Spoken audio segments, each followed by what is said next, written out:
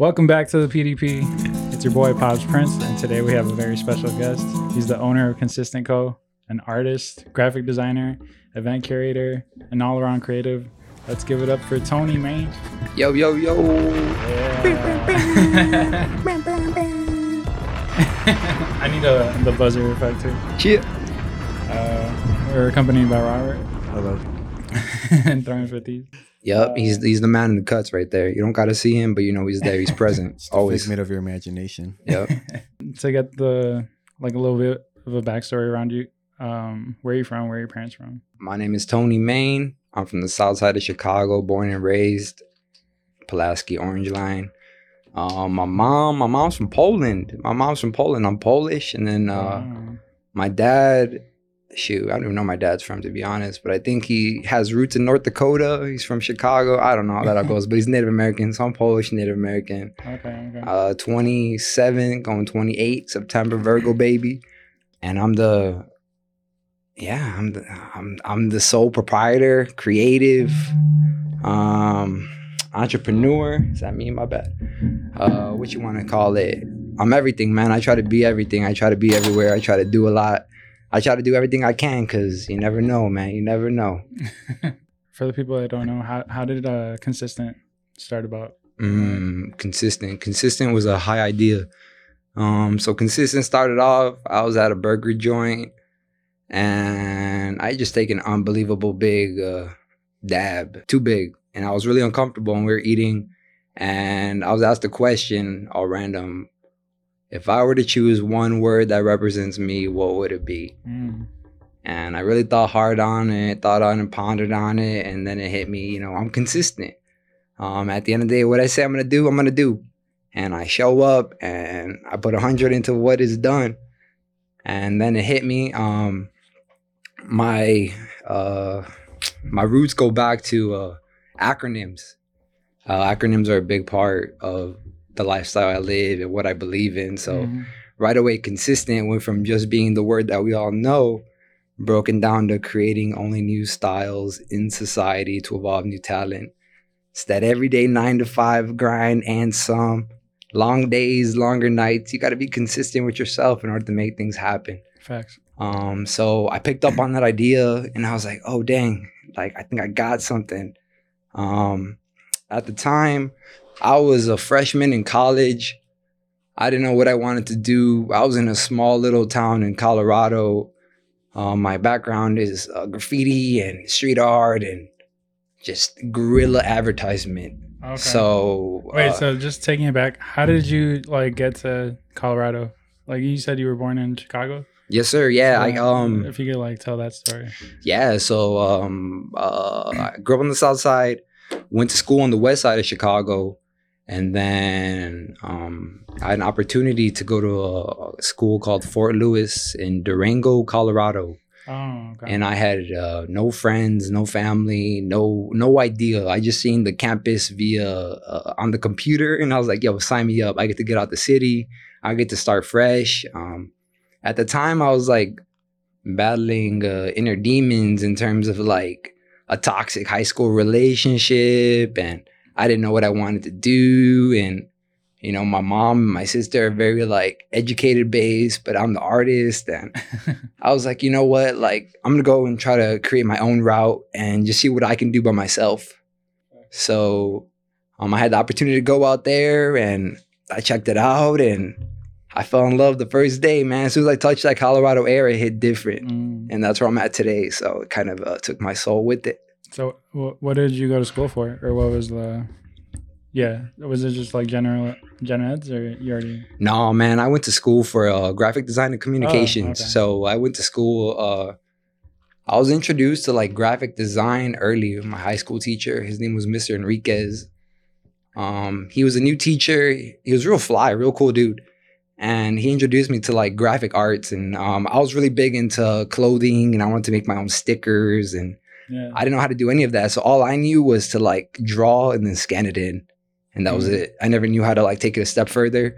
So in high school, my teacher kind of taught me Photoshop and he taught me a little bit of ins and he taught me how I can draw and then scan it in and then digitize it and then so forth like that. So we went and I kind of pushed it. So once we got like a title, I guess you would say, graphic design. I don't know what that was, but I saw that I can go to school for it. Mm-hmm.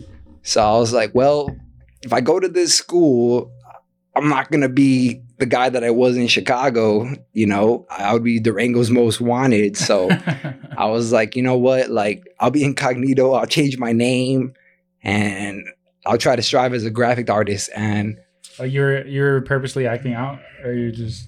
nah, it's just like, you know, like out here, I already kind of like set my identity to who I wanted to be. And I was very comfortable with the whole like the graffiti persona and people not knowing me and just being around the crew. And I was very comfortable.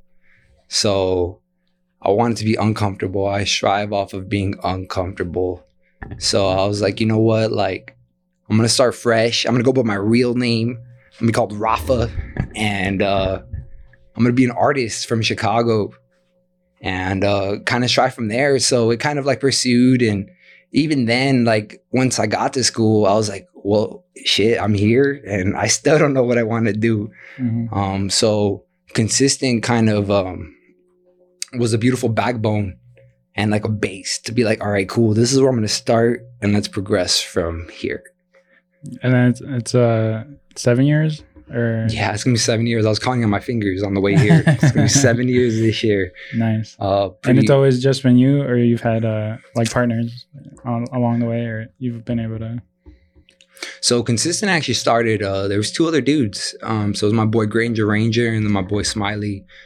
They were in college with me, and when I spit them the idea of Consistent, you know, like myself, their eyes lit up and they knew we were onto something. So yeah. I was living in the dorms, so I didn't have my own place. So they had their own house and they had this cool little room, kind of like this little structure right here. It kind of gives me old vibes in that sense. But we kind of chopped it up. We called it, you know, the HQ. And then we were fortunate because like the universe was like, yo, you guys are onto something, because like everything kind of like was put in place. Started off with well, let's print our own clothes.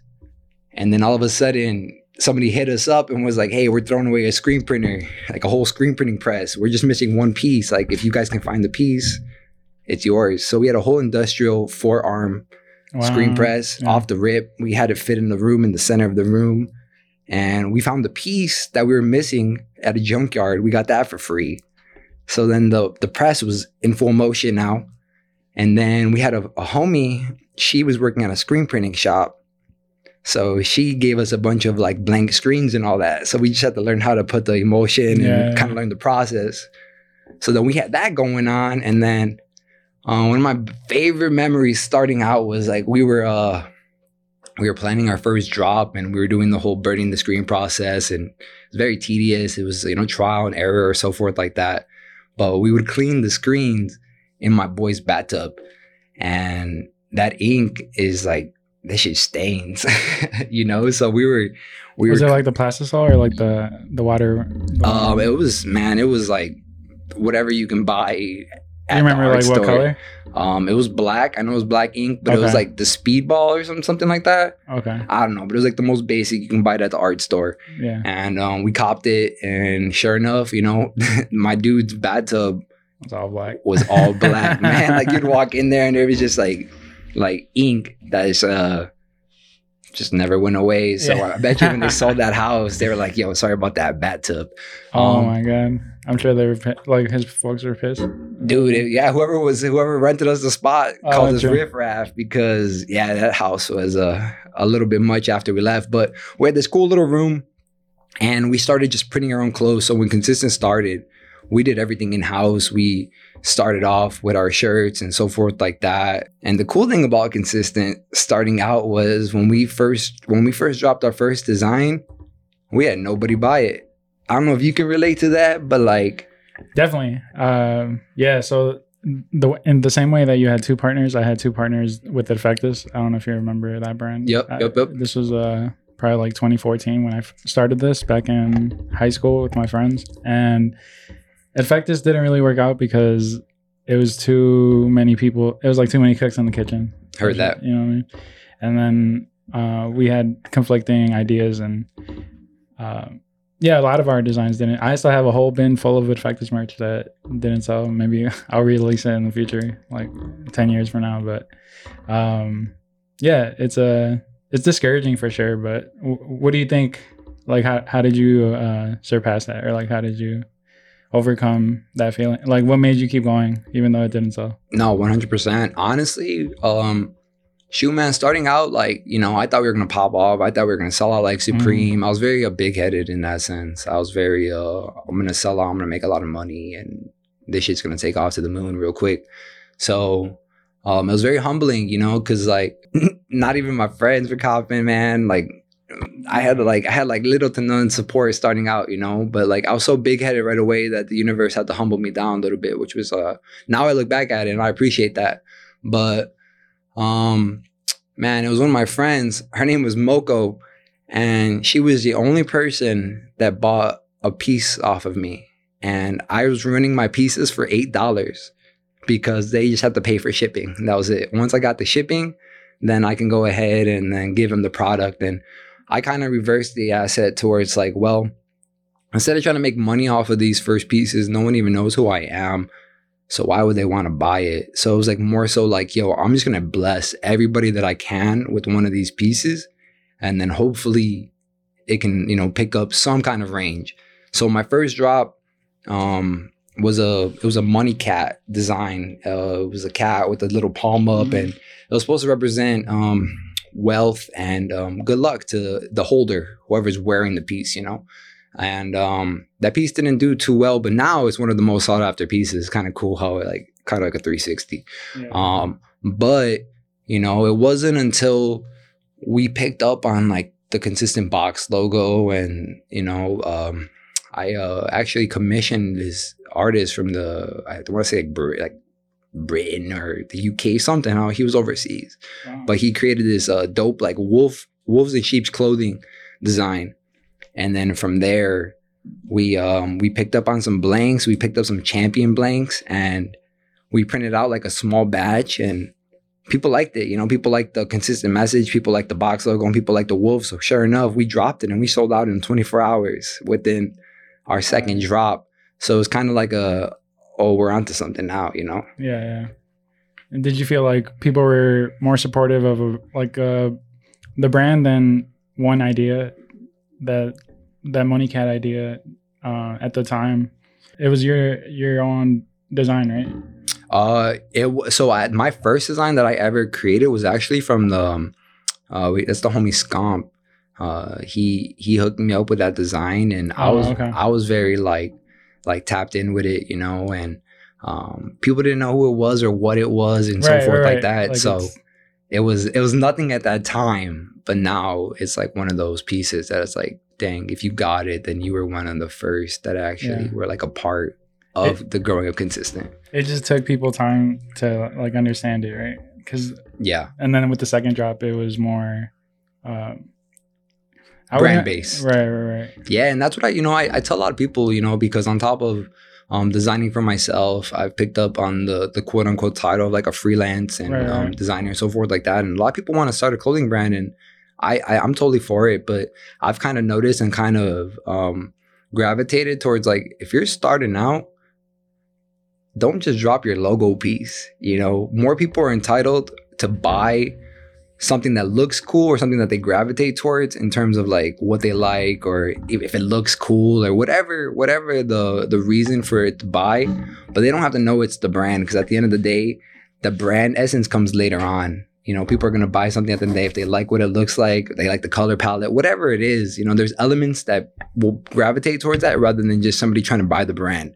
So like when I'm talking to these people who want to start up a brand and so forth like that, it's more so like let's just create some cool shit, and then we can put the brand behind it, and then we can build from that, because then the people will want to buy into the brand later on rather than you trying to pop off with the brand off the bat.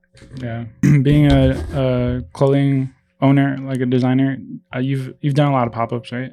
I feel like I've done a fair share, man. A fair share. I've been, you know, How many would you say? Like, if you had to guess, like, estimated. I want to say like I mean, it sounds little now, but like at least 20 plus for sure, Yeah, you know, yeah. like whether it was like a small get together, me being a part of it or me like helping work it, you know, I've been a part of like that essence. So it was a lot of note taking. I'm very big on just observing the environment and seeing what other people do. And that was one of the cool things that like I recognized was like when I was coming up on these Chicago pop-ups and so forth like that. You were right there too, Mhm. you know. So like I kind of picked up on a roster where it was like, all right, cool, like, you know, me, you, Skyco, Entitled. Yeah. Off the rip, those are So, like the okay. four that I always can kind of gravitate towards and even depend on too. It's like, yo, like I'm gonna start something, like who can I hit up? And you know, those are my four off the rip, the three off the rip that I can gravitate towards. Because like I said, I feel like we all kind of came up in that environment at the same time. Mhm. Maybe not together, but within the same realm of a quote unquote class, you know? Yeah, I feel like I remember doing a couple of pop-ups with you. It Yep. was I think you hosted one, or you asked me to be part of one in Pilsen with at Del Dia. Yep. Remember that? I was invited to that one. Okay. And then I was Yeah. like, yo, I know a few people. Yeah. And Yeah. then this is when I saw you like all tatted, and I was like, damn, I need more tattoos. And like you had like your whole like leg sleeve and shit. Yep. Yeah. No, I got them early, man. I got my Yeah. tattoos. I started at like 14 in high school. Sorry. And then we kind of just went up there. But I remember that one specifically. That one was cool because it was not on Jukin. It was like in the heart of Pilsen. But Mhm. all my whole crew was turned for no reason. Like I had my boys. My girl was all turned up, and you know, I'm like, yo, we're here for business right now. Let's handle the business and then have fun. Oh But yeah. you know, at the end of it all, it was a real cool vibe. It was a real energy based environment. I know there was like live performances going on and so forth like that. But one of my favorite memories too was at the end. You know, at the end, it was just when we were cleaning up. I just looked around and there was like 12 people within the consistent circle, you know, just grabbing the boxes and moving and grooving. And Yeah, because it was cool to see that like that unified like team essence at the end of it, you know. And that's one thing I love about consistent, you know, like I am consistent, but consistent is also everyone else too, you know. And that's the cool part about it is it's not like a me thing, it's a we thing for sure. not that many people could say that they could hold a Chicago presence like from another state. And when you come into town, I think a lot of people are like, oh shit, like he's back, you know, like it feels like that just like as an outsider. I think when you have like your faithful followers or like your faithful circle, My clan, yeah, man. your clan. Yeah, you know, and that's the thing too, is like the one thing I'm really grateful for about consistent is, you know, like at the end of the day, I could say this on camera, I could say this, you know, just being completely transparent. Pocketing consistent money isn't something that I take part in. It's not something I believe in. It goes back into the brand. It has more money than myself, being personally. But it's just fact of a matter that like the love and the support and the message and what it brings to an environment is what I strive for. You know, beyond it all, beyond, you know, the aspect of being a brand, people wear it, so forth like that. I'm really big on wearing what you want to believe in, if you want to put that in quotes right there. Like, you know, you wear what you want to represent and so forth like that. So whether it's like me wanting to represent my homies, me wanting to represent a positive message, so forth like that, like we're a walking billboard at the end of it all, you know? So I want to be able to be read and be like, all right, cool. You know, I can't go and rock something that, you know, is cursing on it or something forth like that. You know, it may look cool, it may gravitate and like, oh, that's some good design right there. But at the end of it all, like I think about like whether it's the shorties that are wearing it or the 45-year-olds that are wearing it, you know.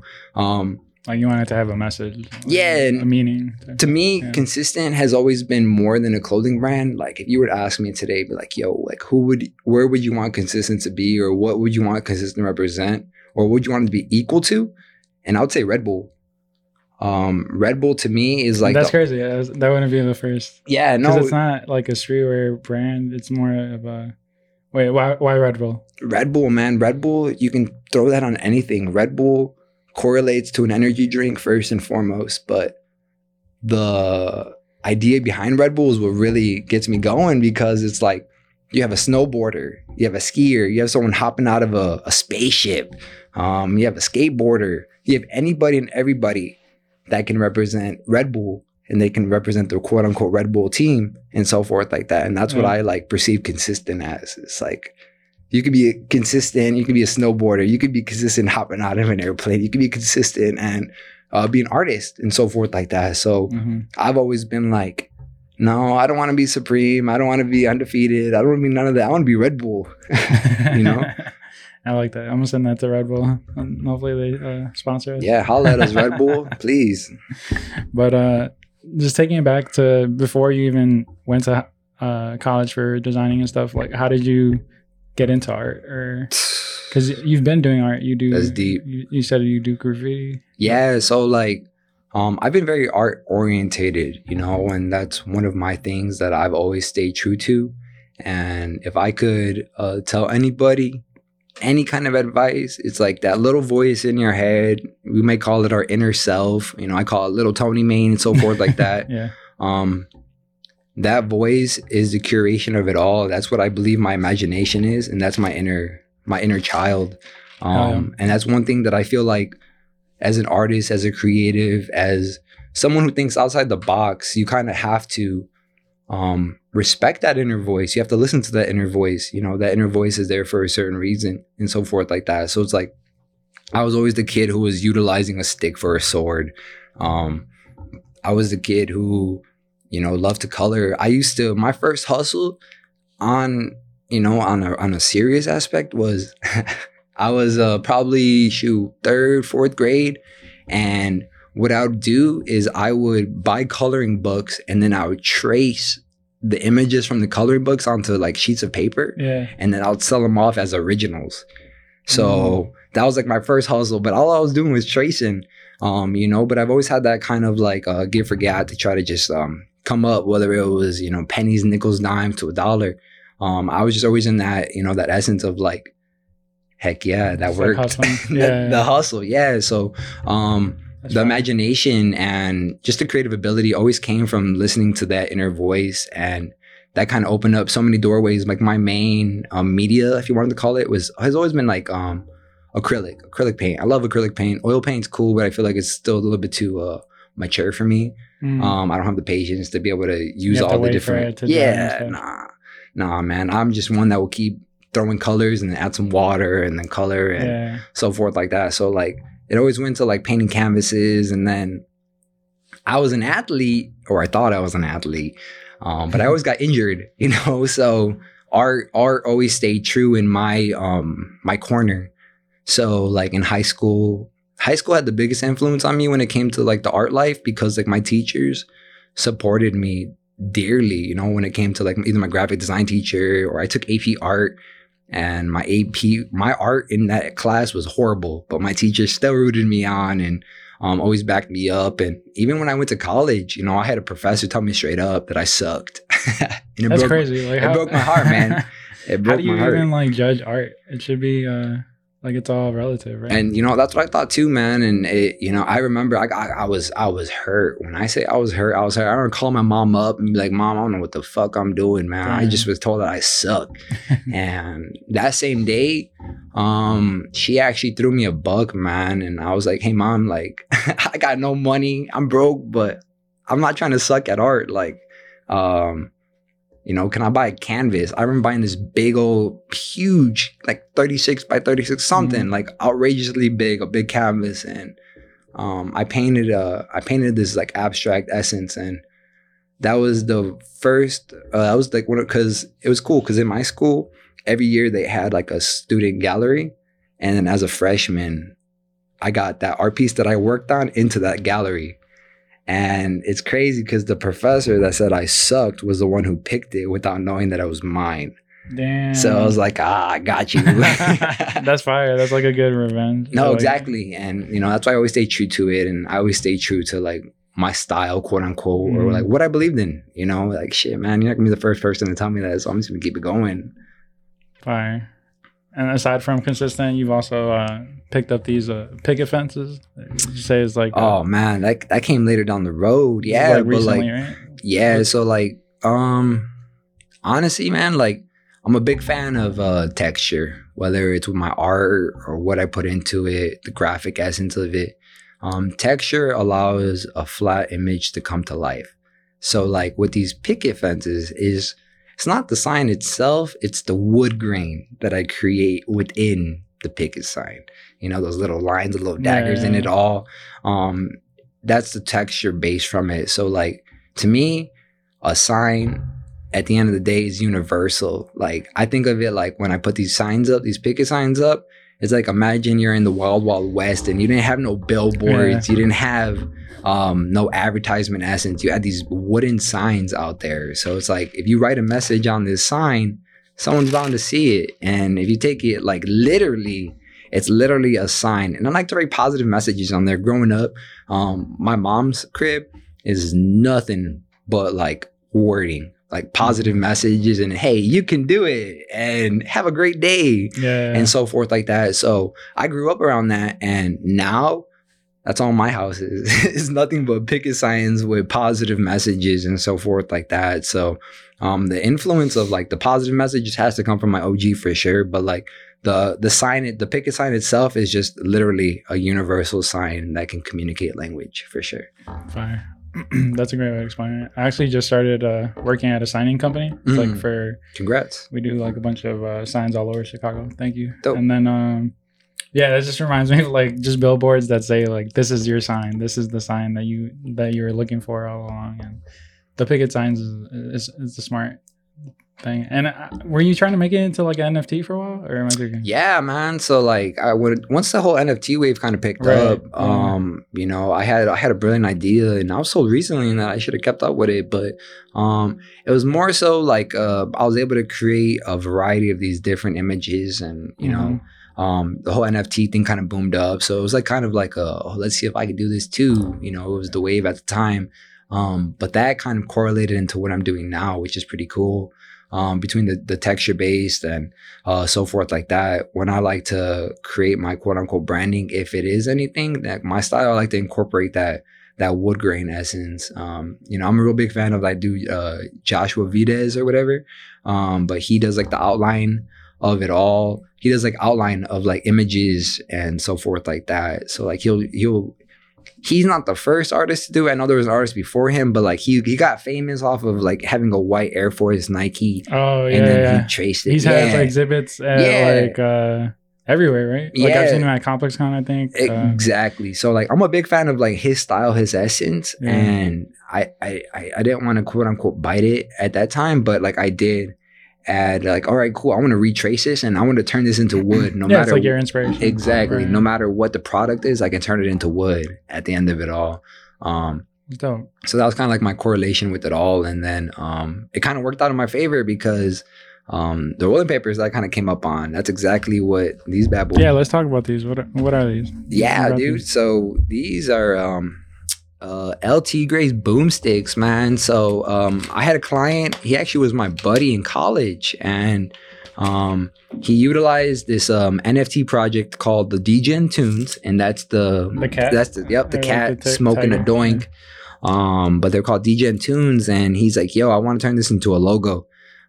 So I did my thing, man. I created the whole LT Gray's essence, created a whole little storyline persona off of him. And then when I was creating it, I was getting hyped up. Yeah. I was getting like, dang, like I don't want to just give this idea away and call it a day. I want to be a part of this. So I was like, yo, let's cut right to it.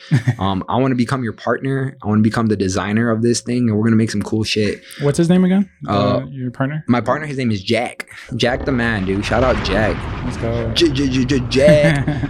But yeah, no, he hit me up, dude, and he kind of threw me a bone, and he kind of like invited me to this whole world called the Degen Tunes, and they're this NFT project, dude, and they're pretty up there, man. When you think of like, they're at least top 5, I want to say, if not. But they have a crazy community on Twitter, and he blessed me with one of the Tigres, and we just created this whole persona. We created this thing called El Tigres Trading Post, where that's like the umbrella, and then El Tigres boomsticks come from under that umbrella, and so forth like that. But I'm really big on like product design, and I always wanted to create my own shit. You know, that's one thing I like about and I respect about what you do is me and you have that same correlation where it's like, I want to wear my own shit. I want to use my own, whatever I create at the end of it all, whether it's socks, pants, t-shirts, products, so forth, like accessories. Like, I want to have my name behind it. I want to use my own thing. I want to, support myself at the end of it all. So that was one of those things that we created, and it kind of picked up fire, and we're picking up on it now. And it's just starting out. We're trying to get into stores. We got 2 locations, or 2 to 3 in North Dakota. Yeah. I got a few in Colorado. I'm trying to get them here in the city. But our product speaks for itself, and I'm pretty stoked on it. It's like my next intermission of like what I want to do next. I don't know. Yeah, we'll see. I'm excited to try these. I don't know how I feel about NFTs. I feel like during the pandemic, there's like a great like boom of them, and like the whole board yacht club ape stuff. Yep. Was going crazy, but then I feel like just recently they've been on like a downward trajectory. But it still feels like they will blow up like eventually. And, like, so the whole idea of having cryptocurrency is very intriguing to me and shit. I still, crypto's becoming a big thing. Different. And what I respect about like the quote unquote NFT aspect is you have to be able to have an IRL presence, in real life presence, to be able to like actually have like functionality of it all. Like, we brought this 2D image and brought it to life. We utilized a project and created a product from it. Yeah. And you see it more and more. People are utilizing it and so forth like that. And I think it's cool. It's a branding essence. And what I like about it is like, once you have that thing in your wallet, like, it's yours. You can use it for whatever you want to use it for. And not enough people are doing that. People will collect it, in their electronic wallet, but that's it. That's as far as it goes for that. So to be able to bridge that gap between the digital and real world is where the functionality really comes into play, because there's a lot of crazy, projects out there. Like, I've seen dudes make hot sauce. I've seen people utilize it in dispensaries, and there's definitely people who are doing it, vinyl toys and so forth like that. There's unlimited aspects to it, but it's like up to the individual to be able to bridge that gap in the first place. And that's where kind of like your creative imagination has to kind of correlate with. It's like, yo, how can I turn this into that? Yeah, I feel like that's where the streetwear, like the culture is going, especially with like, you see it every day, like the Astro Boy boots. And it's just like things that are normally unreal or like imaginative coming to life. Yeah, and that's what I think is crazy. Honestly, like I'm a big fan of the hundreds. They're the OGs to the game, but like they're super into NFTs, right? Dude, they have a whole community aspect of it, and that's what like they're bridging the gap. And I know Bobby just dropped a book, so it's like he's really a communication to like this world, because a lot of people don't know about it, but I mean, we're only gonna keep seeing it. We hit the wave when it was all about the hype. Everyone wanted to get a buck from it. I feel like, people were jumping into these projects thinking they're gonna flip it and make a quick mill, and that's it. And now they're sitting in this thing and just chilling in their wallet and so forth like that. And it's like, yo, at the end of it all, like everything, it's an investment. And then how you turn it into like an investment is up to you. It's not like one of those, hey, you own it now. The whole world's gonna come at you. It's like, no, you gotta kind of create that. You gotta pave that. And if you don't, then somebody else is, and so forth like that. So it's like one of those that like, it's not going anywhere. I don't think it's going anywhere. But it definitely is dimming down to like, yo, the people who are actually like in it to actually have a project, have a community, have a presence are still alive. But like everybody else who came in, made a quick buck, now they're gone. And that's going to be like the 10 other things that we're going to be introduced to as well. Yeah. How do you organize yourself as far as like your entity, or just organize yourself in general? Because you have Consistent, but I know you speak of it like it's its own entity, and now you have El Tigre boomsticks, and then you also have the picket sign. But you also made weed strains too, right? And just like dealing with just like the whole marijuana culture. That's the thing about me, dude, is like, I've created little essences. I like to have my hands in 10 different pots. And as far as organization goes, if you ask anybody around me, I am the least organized person ever. I'm always leaving shit around. I'm always forgetting stuff. I'm always, thinking ahead of myself and so forth like that. So as far as like organization, I'm the least organized Really? at it all. And it's a constant battle because it's like I visualize it like 5 different cups. And it's like some days I'm pouring more water in one cup rather than the other. And then I'm lacking in this cup. And then I'm trying to take from this cup and pour it here and so forth like that. So it's a constant battle on my end. But what I've come to recognize with myself is if I'm not doing something, I get into like almost a depression, man. I get real sad and I get real down on myself. And I'm my biggest critic at the end of it all. So it's like, if I believe I'm not doing enough, you can't convince me otherwise. So it's like I got to be doing 5 different things at a time. I don't know if it's fulfilling my quote unquote ego or what it is, but it's like I gotta just keep it moving. I can't be stale. That's like one of my my beliefs that I believe in is like there's 2 things that can destroy a human, and that's ego and comfort. So, you know, if I'm too comfortable and I'm not moving, then I'm lacking on some point. And then if I'm moving in just a way to fulfill my ego, I'm lacking in some point. So it's like one of those things that I'm always aware of. And that's one thing I can say about myself is I'm pretty damn aware now within the person that I am, but I had to grow to that. But like I'm comfortable being uncomfortable. And that's part of like who I am. Is if I'm too comfortable, I start to question it because like why is this too easy? Why is this too smooth? Where is the hiccup gonna occur and so forth? So as a creative, I mean, you know, maybe you can resonate with that because like we're always not only beating ourselves up to do more or want to do more, but at the same time, it's like finding that pace to be able to do it in a certain amount of time for your own good, not just like nowadays, like I don't want to just drop a t-shirt to drop a t-shirt. Like that's just I did that. I'm not part of that anymore. I'm rather about the process now more than anything. I'd rather build something up and then have something to show for it rather than just be like, all right, here's the end result and that's it. You know what I mean? Yeah, definitely. Because it's not like we're just creatives. We're not just artists. We're entrepreneurs. We have businesses. We have to. I don't know. I guess we don't have to drop, but it feels like you almost owe it to your customers or the people that have been rocking with you for so long. So I understand why you would feel like you need to do a little bit of everything. And I'm the exact same way, bro. With user-friendly, Pause Prince, the pig. Like sometimes I want to separate my brand from the pig and just be my own like person. Pablo Trees, Tony Mayne. It's like we're very similar in that way. And I don't know. We find like peace in the chaos. Yeah, no, straight up. And, you know, that's what I try to preach to my boys. I try to preach to everyone around me is like, I don't want you to be comfortable, man. Like, I want you to not only strive for like full greatness and all that, but like the beautiful thing about us is we're human and we get to experience the good, the bad, the ugly. You know, today's only new knowledge at the end of it all. So whether it's a learning lesson that worked in your favor or it was a lesson that you're like, dang, I don't want to do that again. It's a fact of a matter that when you close your eyes at the end of the day, you learn something from that. So it's not a loss, it's a lesson.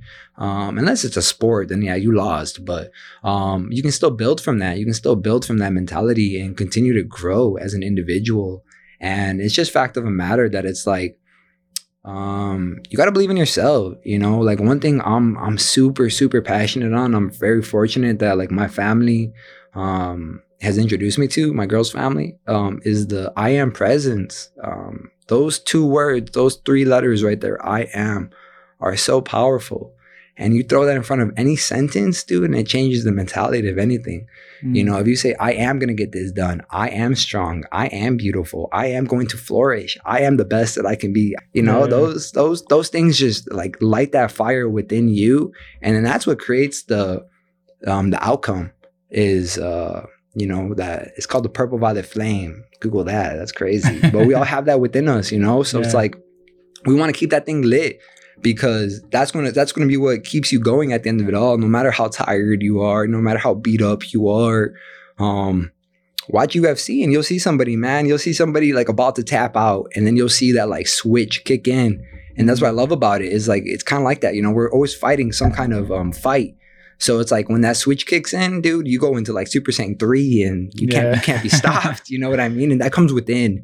But you have to believe in yourself first in order to get that across. And I had to learn that the hard way, and that's through trial and error for sure. It's like we don't know our full potential until we're like at our lowest, you know. No, like straight up. Extra. Straight up. And that's the beauty of it. You know, some people try to avoid it. Some people try to dodge it. Some people find themselves comfortable with it. So they're like, you know what? Like, I don't want to go through that.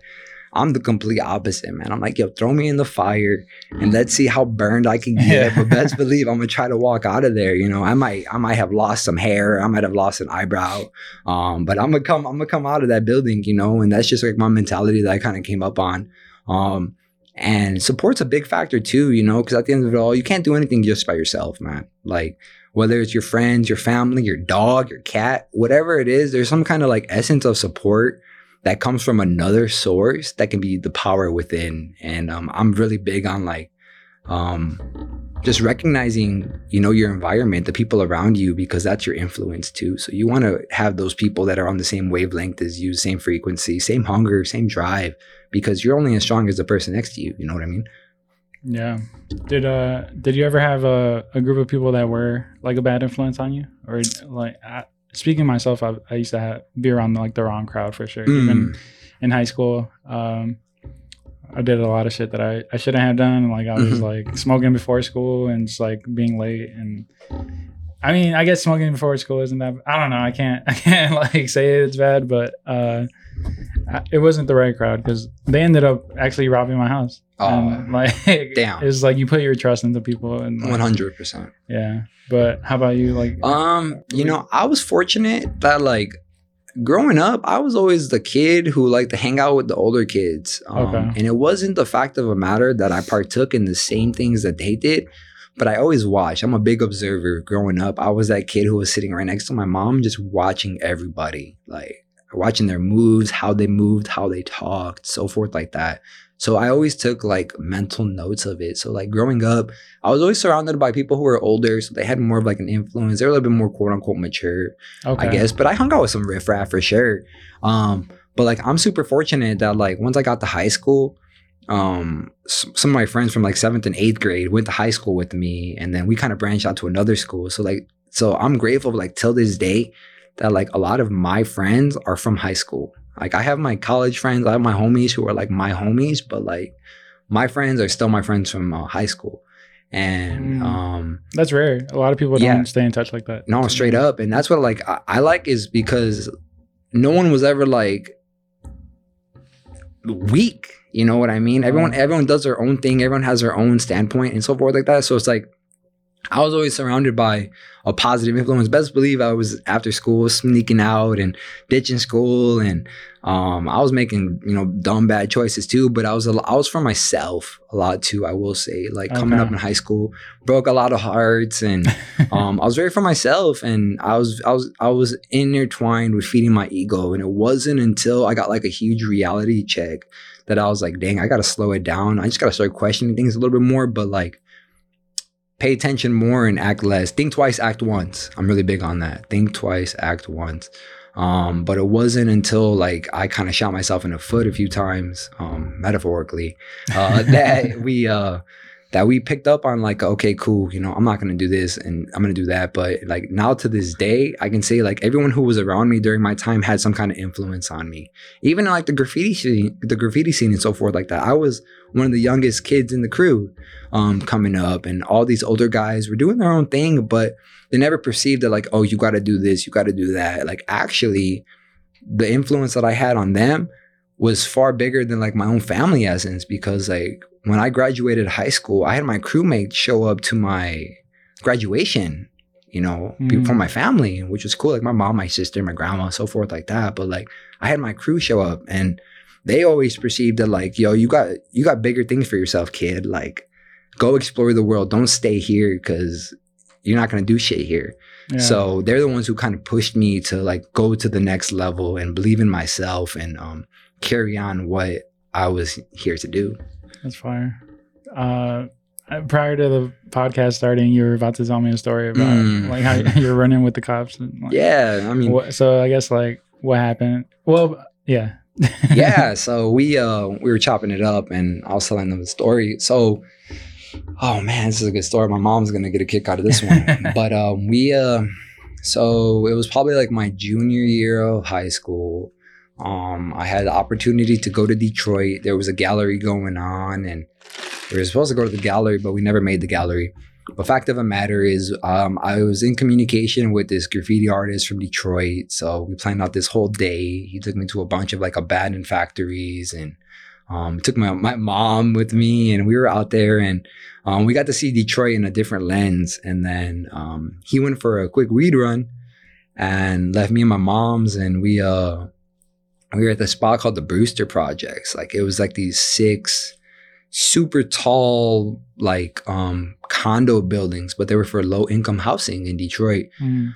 So you know, I was just having a field day. We were going through these buildings, going to the top. I was able to see Canada from one of these rooftops, and we were just strolling. And as we're going back to the car to leave to go to the gallery show, there's an unmarked squad car right behind our car. Damn. So I'm walking, and I have at least 30. I have 2 book bags full of like 30 spray cans, man. Like I'm rattling away, walking to the car. And as we're walking, like these guys are writing my mom's license plate on, you know, on their pad. And they were like, you know, they checked us real quick, and they asked if this was our car. And once I said this was our car, it was over with, man. Like they went, they snatched my bag, they checked us, they searched all of us. They were real rude too. So they were like, "You're from Chicago, messing up our city. Like, how dare you?" You know, so they wanted to make a quote unquote like an example of us. Exactly. So like my mom's never got in trouble with the law before. She's very straight edge, very like locked in. Shout out your mom though, just for even like being holding it down,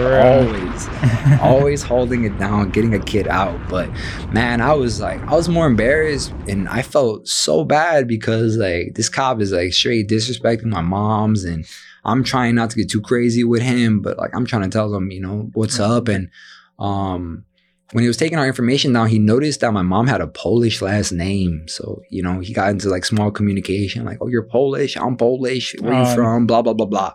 And then he asked like what, you know, how old I was, what grade I was in, and what grades I get. And I was like, "Dude, I'm a straight A student. I'm an AB student, man. Like I'm an art student." Like I was given, you know, this place to come check it out, and I'm just here on like an art aspect. Because it was just you and your mom right there? Yeah. The guy had already left. Yeah, correct. Yep. Okay, it was me, my mom, and then my girlfriend at the time. Okay. She was out there. So like they took all our information and so forth like that. But like after everything was said and done, the cop kind of like started talking to us, and at this point my mom's car is already towed. But after like some like sweet talking and, you know, just being a good person at the end of it all, not being an asshole, the cop ended up taking us to the spot that was where our car got towed. So long story short, we get the car, man, we get it out the jam, and we we left Detroit. They actually followed us out of Detroit to make sure that we weren't going to come back. And then sure enough, man, me and my mom had to drive back to Detroit 2 more times for court. So I was entering my senior year of high school, going to court for graffiti, and it got dropped and all that. At the time, I just got like a brand new iPhone too. It just came out, all that good stuff, and they took that, pocketed, man. And then the documentation, they never pocketed no phone, so they just straight came up on me. But it is what it is. Yeah. I remember I got arrested in Pilsen for trying. I was about to spray something, and then that's when the cops came. They took me and my book bag, never got that back. And my car was just left there overnight. I had to walk it from the station to back to where my car was. Oh, they let you out the same night? No. The next day, like in the morning. Yeah. Like I was shitty. But this is just a random question, but like, what are you wearing to court? What am I wearing to court? So I actually learned the hard way that you can't have open-toe shoes in the court case. But like I had a nice button up, I had pants. But like when my mom went to Detroit, or when she went to court for the first time, she actually had flip-flops on, and she was big chilling. And we got to the courthouse, and they said like, "Yo, straight up, like you can't come in here like that." So my mom like was freaking out, dude. It's 7 a.m. We just drove from Chicago to Detroit overnight to get this court at 8 o'clock. Right. It's already like 7:10. There's no Walmart open. There's no stores open that early.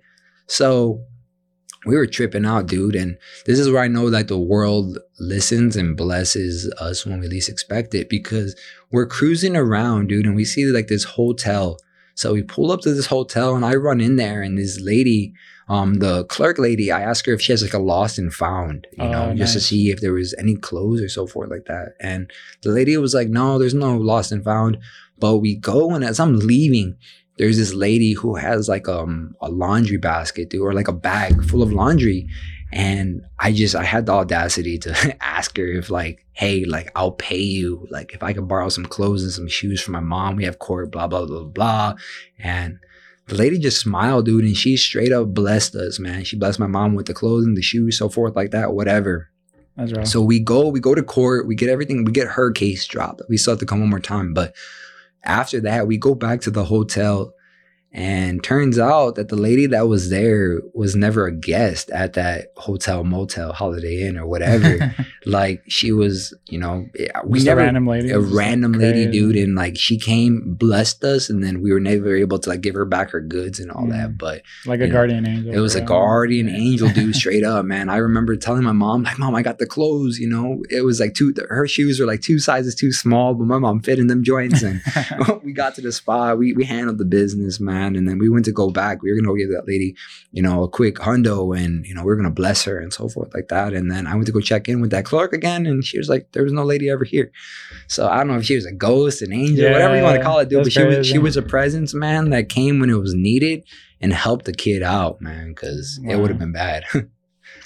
That's awesome. That's like being part of like the human race and just like helping each other out. Nah, straight up. Yeah. And that's how the world goes around, dude. Is like, it's like, I always tell all my boys, I tell my little nephews and so forth like that, like, yo, I always treat people with respect, man. You never know who you're talking to. The janitor might be the CEO and you don't even know it. Okay. You know what I mean? You treat everybody with respect. You talk to everybody like they're the boss, because at the end of it all, you don't know who they know. You don't know what kind of power they can curate and so forth like that, man. And it's harder to be nice at the end of it all. It's harder to be, it's harder to be negative, to be mean and all that. So it's like, yo, why are you going to put all that energy into like that direction when you can put the same amount of energy and just be nice? That's it.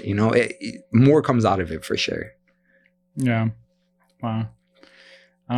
So it is April. We're getting close to 420. Yeah, it's Good Friday. Shout out. Yeah. Good Friday. Shout out Jesus. Good Friday for real. You do a lot of like weed related items with your job sometimes, right? I love Consistent Co. Yeah, I love the cannabis, man. So like I was super fortunate that like it's kind of crazy. So it's like during the pandemic, I was just very stagnant in Chicago. Everything was all shut out. The city was kind of crazy and weird. So me and my girl, we went back home to Colorado to go visit her family and so forth like that. So like we went to go, it was her sister. Her sister was getting married. So we went to go check that out and be a part of that. And I met one of my homies, to my boy Hagen. Shout out Chico Sanchez, man. Let's go. But he's the one, he plugged me up with this job to work at a dispensary, man. So I started working at this dispensary, and honestly, I picked up on it. I was home, bro. Like, I'm big on like the curation and like the medical aspect of it more than anything. So it's super cool to be able to plug people up legally and kind of gravitate into like, oh, I like this, I like that, this does that, what are you trying to, so I was like very because this was before weed was legal in Chicago, like regular? Yeah, so it was just coming up. So it was like coming up on the when I was already in Colorado, and then like the year that after that, in the beginning of like January, is when it became legal. So I was in heaven. I was seeing turkey bags full of some gas. Fire, man. And it was a super cool environment, man. Learned a lot. Became like I want to say the floor manager, dude. I was the guy up there just curating everything. And I'm really big on customer service. I love talking to people. I love helping people out. So it really worked in my favor. It was like, it wasn't even a job. And I was just out there doing my thing and so forth like that. And then finally, I was kind of inching my way to like design some shit for them. And I finally had the opportunity to design some labels to start off. And whipped those up. It was for a Mac, Miracle Alien cookies, and created this cool little product and display. And then that was what introduced me to like, yo, I want to do this shit full time. Yeah. So I started like anytime they needed help, I would design their stuff, from posters to product to stickers to apparel, so forth like that. Fire. So I was doing all that for them, and then it was awesome, man. I was, like I said, I was in heaven and so forth like that. But like that was during COVID, and then COVID got very weird in terms of like just like political aspect to like politics ran the store, where it's like, yo, if you're this, you can do this, but if you're not this, then you can't do that. And I was like, yo, like we're vaccination shit. Yeah, dude. Okay. Like if you were vaxxed, you didn't have to wear a mask, and then if you were not vaxxed, you had to wear a mask. And I was like, yo, like as a consumer, as the customer, I'm gonna question why one person is doing something and the other person isn't. Right. I'm gonna bring that to their attention, and I got to see firsthand that made people uncomfortable. So it's like, yo, why are you going to point people out? Let's just all be together and let's just all rock what we want to rock, whether what we believe in or not. We're in the environment. So it's like, if we're all masked up, cool. But if we're not, you can't just pick and choose and so forth like that. And then they got really weird. And then I was just like, I didn't believe in it, So I actually put in my resignation in October, and it's actually going to be 2 years this year that I've been working for myself. So that was like my last job. And I was like, you know what? Why am I going to put 110% into somebody when I can put 150 plus in myself? Yeah. Damn. So you're freelancing full time now? Dude, freelancing full time, man. That's it's tough, bro. I'm super fortunate that like my girl supports me, man. Cause some days, we got a check that comes in and sometimes we don't, bro. And like, it all depends on like the workflow of it. And I've always lacked, I've never had a website for myself. I never had a LinkedIn. That's something I should probably jump on. But all my work that I was ever designated to was all word of mouth, which I'm super grateful for. Like, yo, I got a homie who can do this and so forth like that. So I've been able to strive for 2 years just off of word of mouth, and I'm super fortunate for that. Yeah, but it's a blessing and a curse for sure. Yeah, that's like the embodiment of entrepreneurship. You don't know when your next like big check is coming, but it could be right around the corner for real. But that big check feels good, man. when you get paid, man. Like I earned that shit. I rock with it. So like I've very dumbed down like my approach on life, because like when I was working and all that, I had access to it. Cash flow was flying. So like I was into all the hype. I was out there buying shoes and everything I didn't need, but like work for myself, it kind of humbled me down a little bit. So it's like, well, my wants and my needs are two different things. So it's like being able to designate that properly. And then I picked up on different habits. So it's like, back then it was like, oh, cool, I want to go and I want to buy all the new shoes that dropped and all the new clothes that dropped. But like, I've kind of dumbed myself down to where it's like, all right, cool, I would rather rock what I create, what the homies create. And then now my biggest hobby that I probably put my money into is paintball.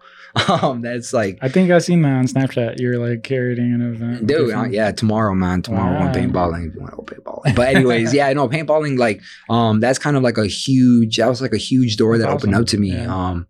This guy actually, we had his bachelor party, and we all curated this with his family to go paintballing, and we went and. I was tapped in, and I went when I was a kid, So I went I went for like I don't know, it was like a birthday party, or like my neighbors invited me, but I went and I had the whole get up and I had an awesome turnout, but I never stuck with it. But then going back last year, we went and played some rec ball for the day, and I fell in love with it. I was like a big kid playing, using my imagination. You're all bruised up? Running around, oh man, bruised up. But like running around with the marker and just being in this environment, the survival aspect kicked in. So after that, I was like, yo, I want more of this. And then the universe heard me out, because one of my homies, man, John Blanco opened up this little, like this, not little now, but his field right by my house called Southwest Paintball. So they're the first, they're one of the first like paintball fields that are actually curated right now within the Four Corners and so forth like that. So we got a bunch of the homies and a lot of people from like Albuquerque, Farmington, even Denver, traveled down to this field, and we kind of picked up on it. So we kind of created this whole community off of it. So ever since then, it's just been like, if it's not if it's not graphic design, if it's not me trying to create some shit, it's like, yo, I want to go play some paintball. That's where you like relieve some stress for sure. Oh yeah, no, it's physical, mental. I like it because I've never played chess in my life, but it's kind of like a big game of chess, at the end of it all. But like the format we play is called speedball. And there's normally, depending how many people, but it can be anywhere from like 5 to 10 people. And it's just like a curation of like, shoot to kill and survive.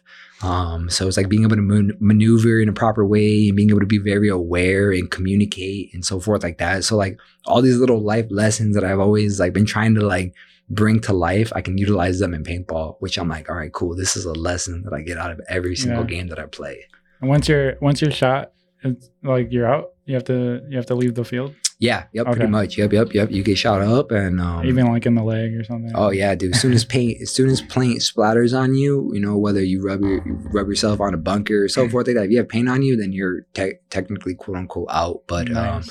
It's been like a huge like part of my life these last like 6-7 months, man, from studying the game to watching documentaries I just completely nerded out, man. And then like the power of influence that I can only imagine like the gun you have and shit. Oh yeah, I got like a little pea shooter compared to what's out there, man. Motherfuckers got some crazy stuff out there, man. Isn't there like grenades and shit too? Yeah, there's paintball, there's paint grenades, dude. It's cool, man, because it's a whole discord, and that's what I appreciate about like all these cool little hobbies that like I partake in or the homies partake in is like at the end of it all, it's like a discord, man. It's a communication base that like you have to be in that crew to be able to understand. You have to be in that discord, that community in order to understand what's really going on.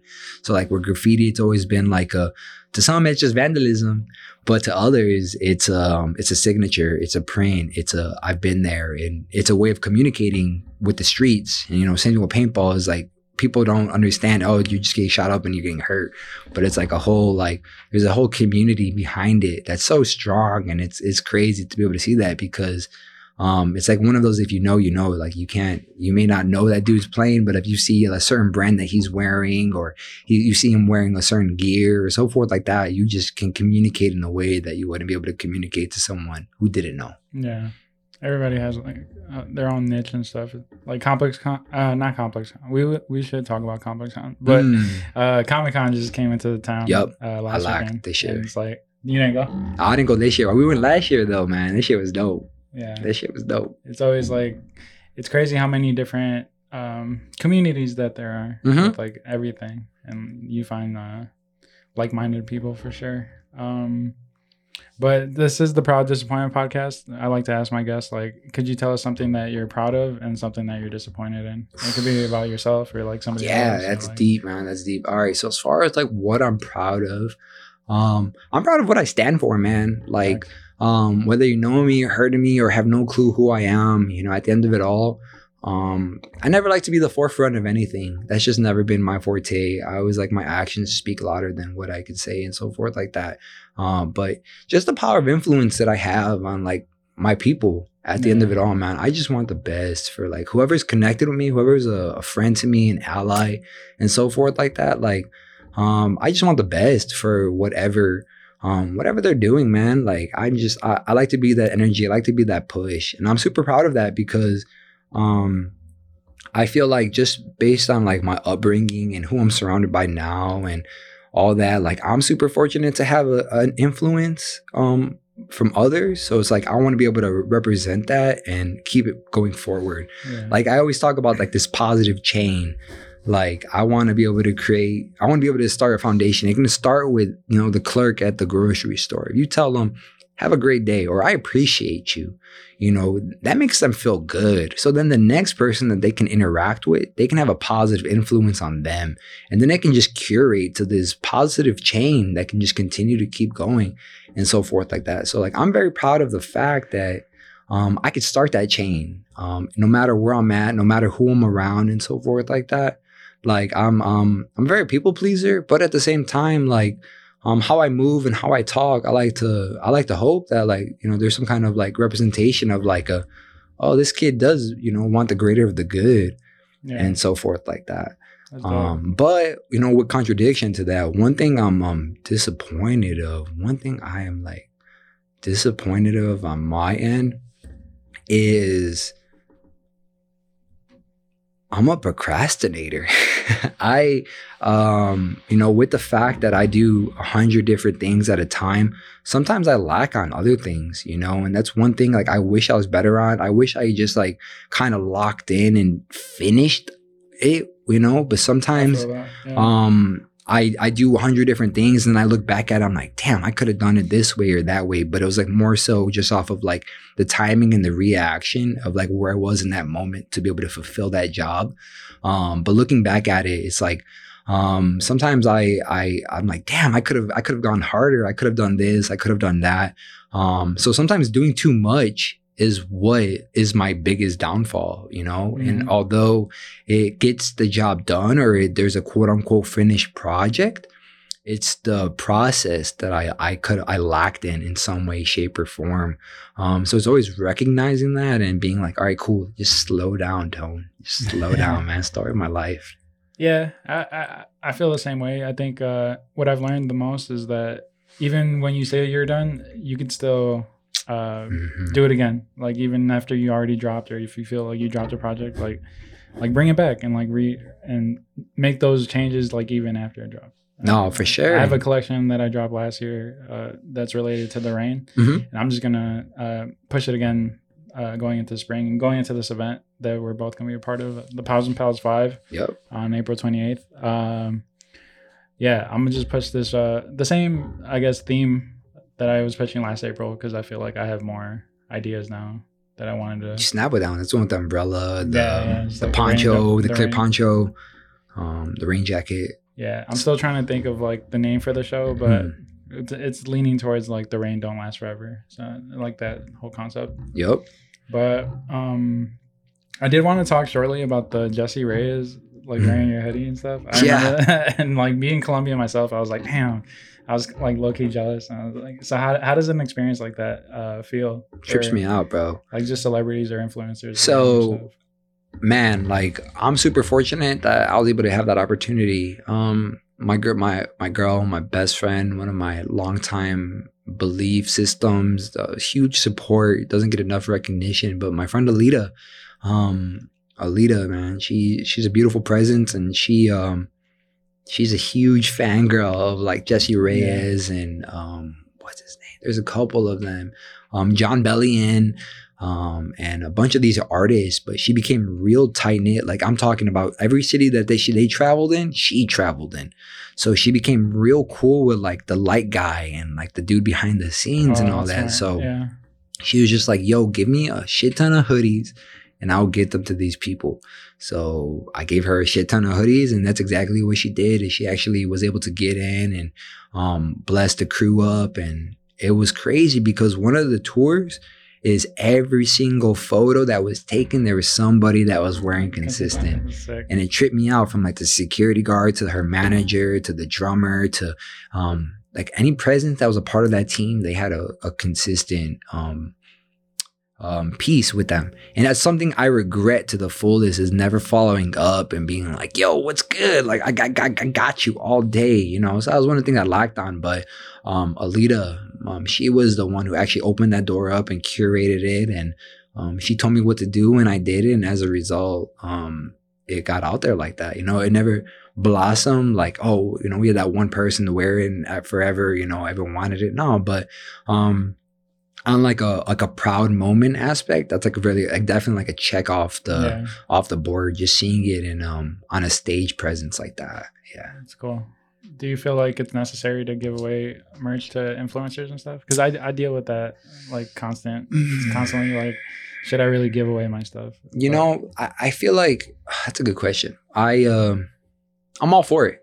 Okay. I'm all for giving it, but at the same time, it's like at the end of it all, like I want to give it to you because you believe in what I'm doing. It's not like I just want to give it to you to try to get clout or for you to wear it and then somebody see it and so forth like that. At the end of it all, like I want you to wear that shit because you believe in it or you want to represent it and so forth like that. So it's like, I feel like it's the approach that starts off, but if it's like not like that, then it's kind of weird. But like, I always feel like, it's more so like, hey, I want to pay for it. And then you're like, no, like, I just want to give it to you. That's different. But like, if they don't even like antagonize that idea or anything, that's more like a handout, then it's like, all right, cool. And there's a time and a place, for sure. But at the end of it all, it should always be a two-way street too, not someone just trying to come up or you're just trying to come up, because then it's not going to be a natural turnout. Like your morals should align. Exactly. Yeah, that's fire.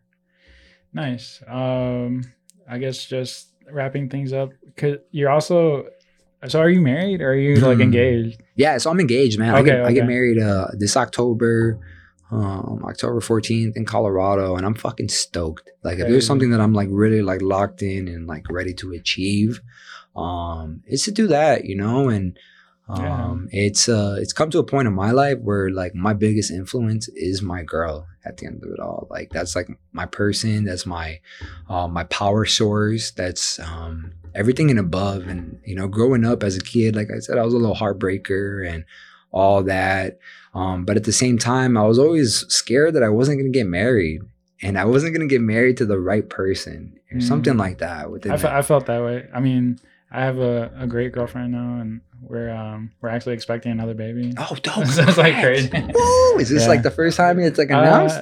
I guess like publicly. Yeah, this podcast. Yeah.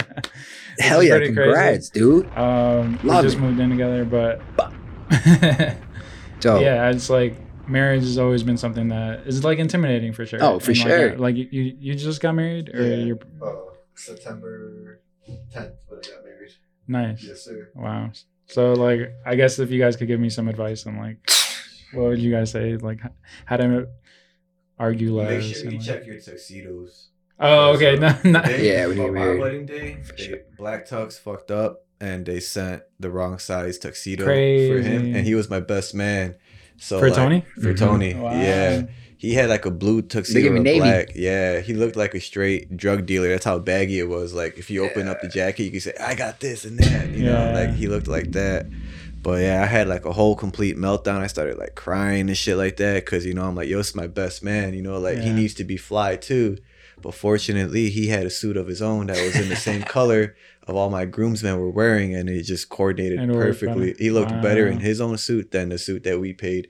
So my wife, she complained, and we got getting like a full sick refund on the whole entire thing. They messed up. Yeah, man. Wow. I guess as far as like or just relationship advice. Yeah, relationship advice, man, is like at the end of it all, like if I could say anything, it's got to be healthy, bro. Like communication's got to be strong, and there's a trust factor that comes into it and so forth like that. But like, it's like when you're in your most natural state that like you can be as sick as a dog or whatever the case is, man. Like that person's still gonna look up and respect and take over when they need to take over. But the communication aspect is always there. Like that's one thing I've learned a lot of is like I thought I knew how to communicate until I met Chloe and so forth like that. And how she communicates and how she moves is very humbling, and she's like the perfect balance of it.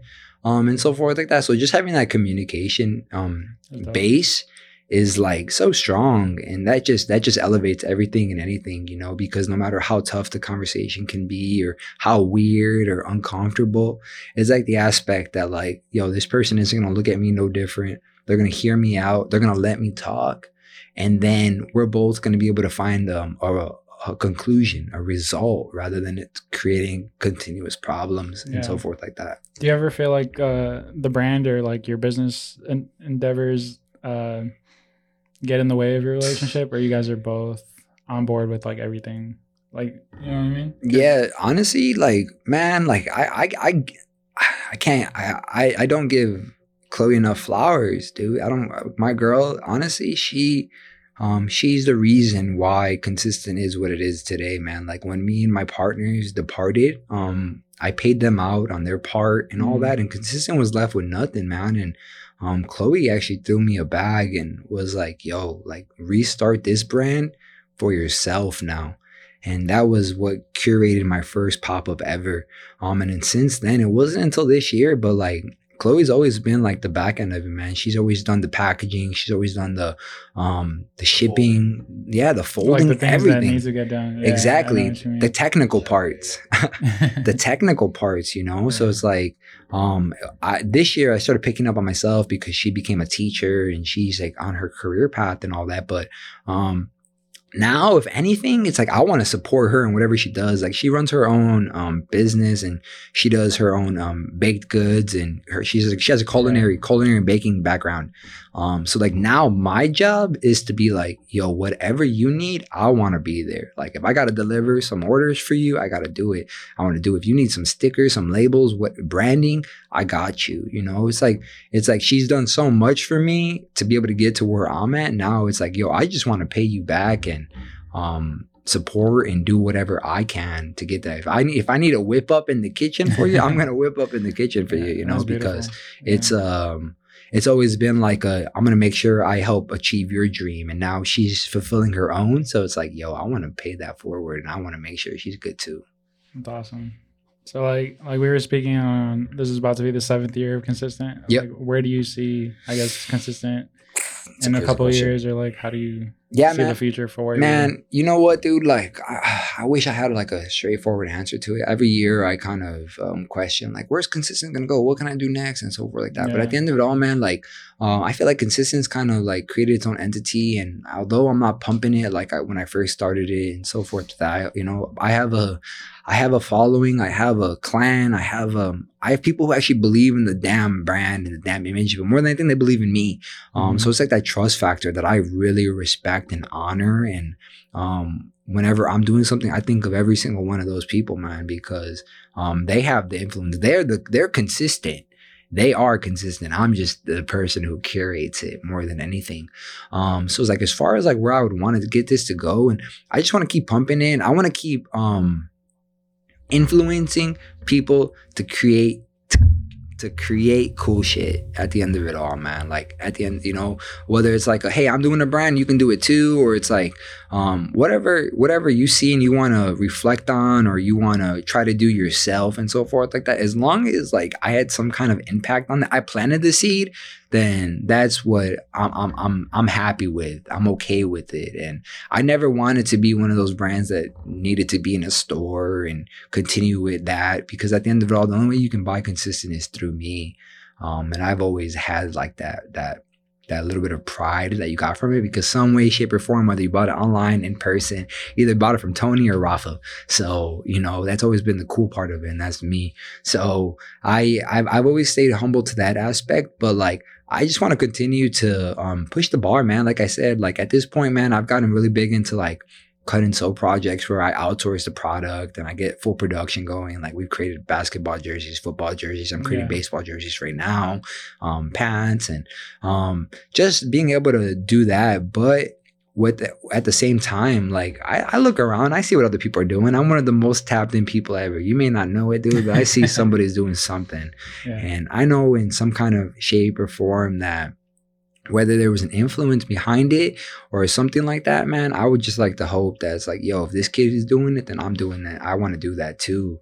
I want to keep that going. And I would love to be able to like live off of it and, be chilling. But at the same time, like I'm okay with the end result, man. I'm okay with whatever is going to happen is going to happen. If I try to take full control of it, then it may not turn out, and then I'm going to be disappointed. So it's like having no expectations can lead to like the best results, That's good. Yeah. And then you have also like other business endeavors, like everything else you're doing. Yeah. And you've also worked for, I can't let you leave without speaking on working for Joe. Yeah. Fresh Goods. Cause I remember seeing you at Complex Con. You were working that event. How's that experience like? It was life-changing, man. So like I was living in Colorado Springs at the time, and I just left my job at a screen printing shop, and I had no flow of cash, and I was doing Consistent, but like I was selling everything and anything just to get back to the city. So I remember selling like all my shoes and just trying to be able to get enough to be able to have gas money to come back to the city. So I came back to the city, to Chicago, correct? Okay. Yep. And throughout high school, I worked at the Sky Deck. So I worked in downtown. I worked in the Sears Tower, Willis Tower, whatever you want to call it. But I worked at the Sky Deck. So that was kind of like my main cash flow, but it was like not what I wanted to do. I was working with tourists and I was already doing it since high school. So it wasn't something that I was like driven off of. But I will say that like the whole Skydeck crew, man, they supported everything I did, whether it was a pop-up, me calling off, me having a business need come up, man. They were always super lenient with me and they supported what I was doing.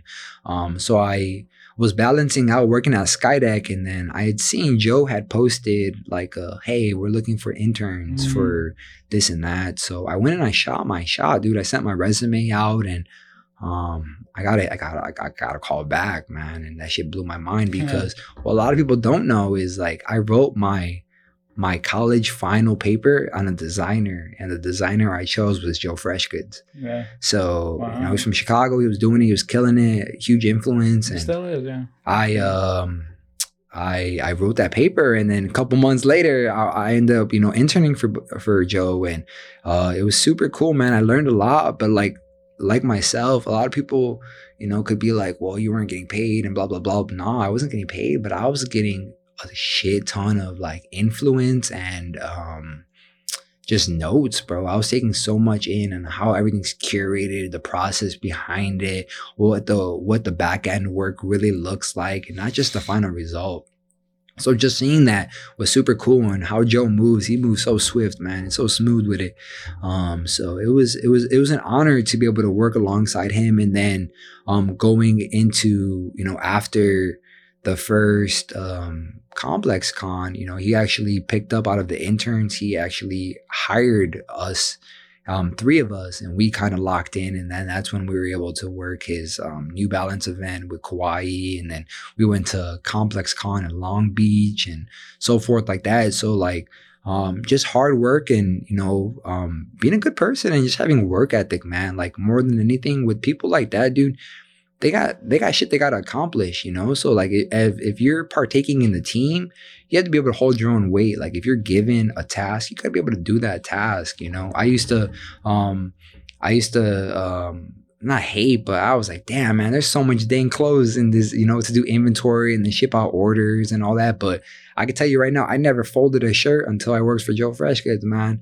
And then I always had like that cool little assist kind of thing. Yeah. But we didn't have that, dude. And we're folding thousands of shirts, hoodies, so forth like that. So I learned a lot from that now. And, just being able to curate and move, it really opened up a lens to where it's like, dang, this is how it is done, and this is like what the result can turn out if you do it within this. So I actually, COVID kind of like killed that whole connection because things really slowed down, and then I moved back to Colorado and so forth, and that's where I've been since. But it was a huge like it was like working with Michael Jordan, man. Like it was like being alongside and, seeing somebody resign all that glory, but still being so humble and still being human. That's one thing I noticed. Like if I can take anything away from being around all these celebrities and seeing all these different people and power of influence and so forth like that, is at the end of it all, they're still human too, man. There's still downfalls and they still, have hardships and so forth like that. But it's like how you bounce back from that, how you handle it and how you communicate it is what really makes you stand out. And I feel like that's like one of the most powerful things that I gained from being around that environment is communication, like how you want to communicate your project, how you want to showcase it. But more than anything, it's like the story behind it. And I feel like Joe locked that in, early on, and he's still pushing that till this day. And he's killing it. I mean, I'm still a fanboy. I'm still rocking with him, and we rocking NBA all day, and so forth like that. But at the same time, it's just like You're still trying to build your own legacy too, though. Yeah, exactly. And that, you know, that never curated into like anything like that. But one person can look at it and be like, dang, that was a waste of time. But to me, no, man, that was everything and more, because I was able to learn from someone else. And that's the thing, is like, I've never really been in an environment where like I can learn from someone else that like had more than me or had more knowledge than me and so forth like that. So being around that person was like, yo, this is the person I want to be around. This is the person I want to replicate. This is the person I want to strive to be, and so forth like that.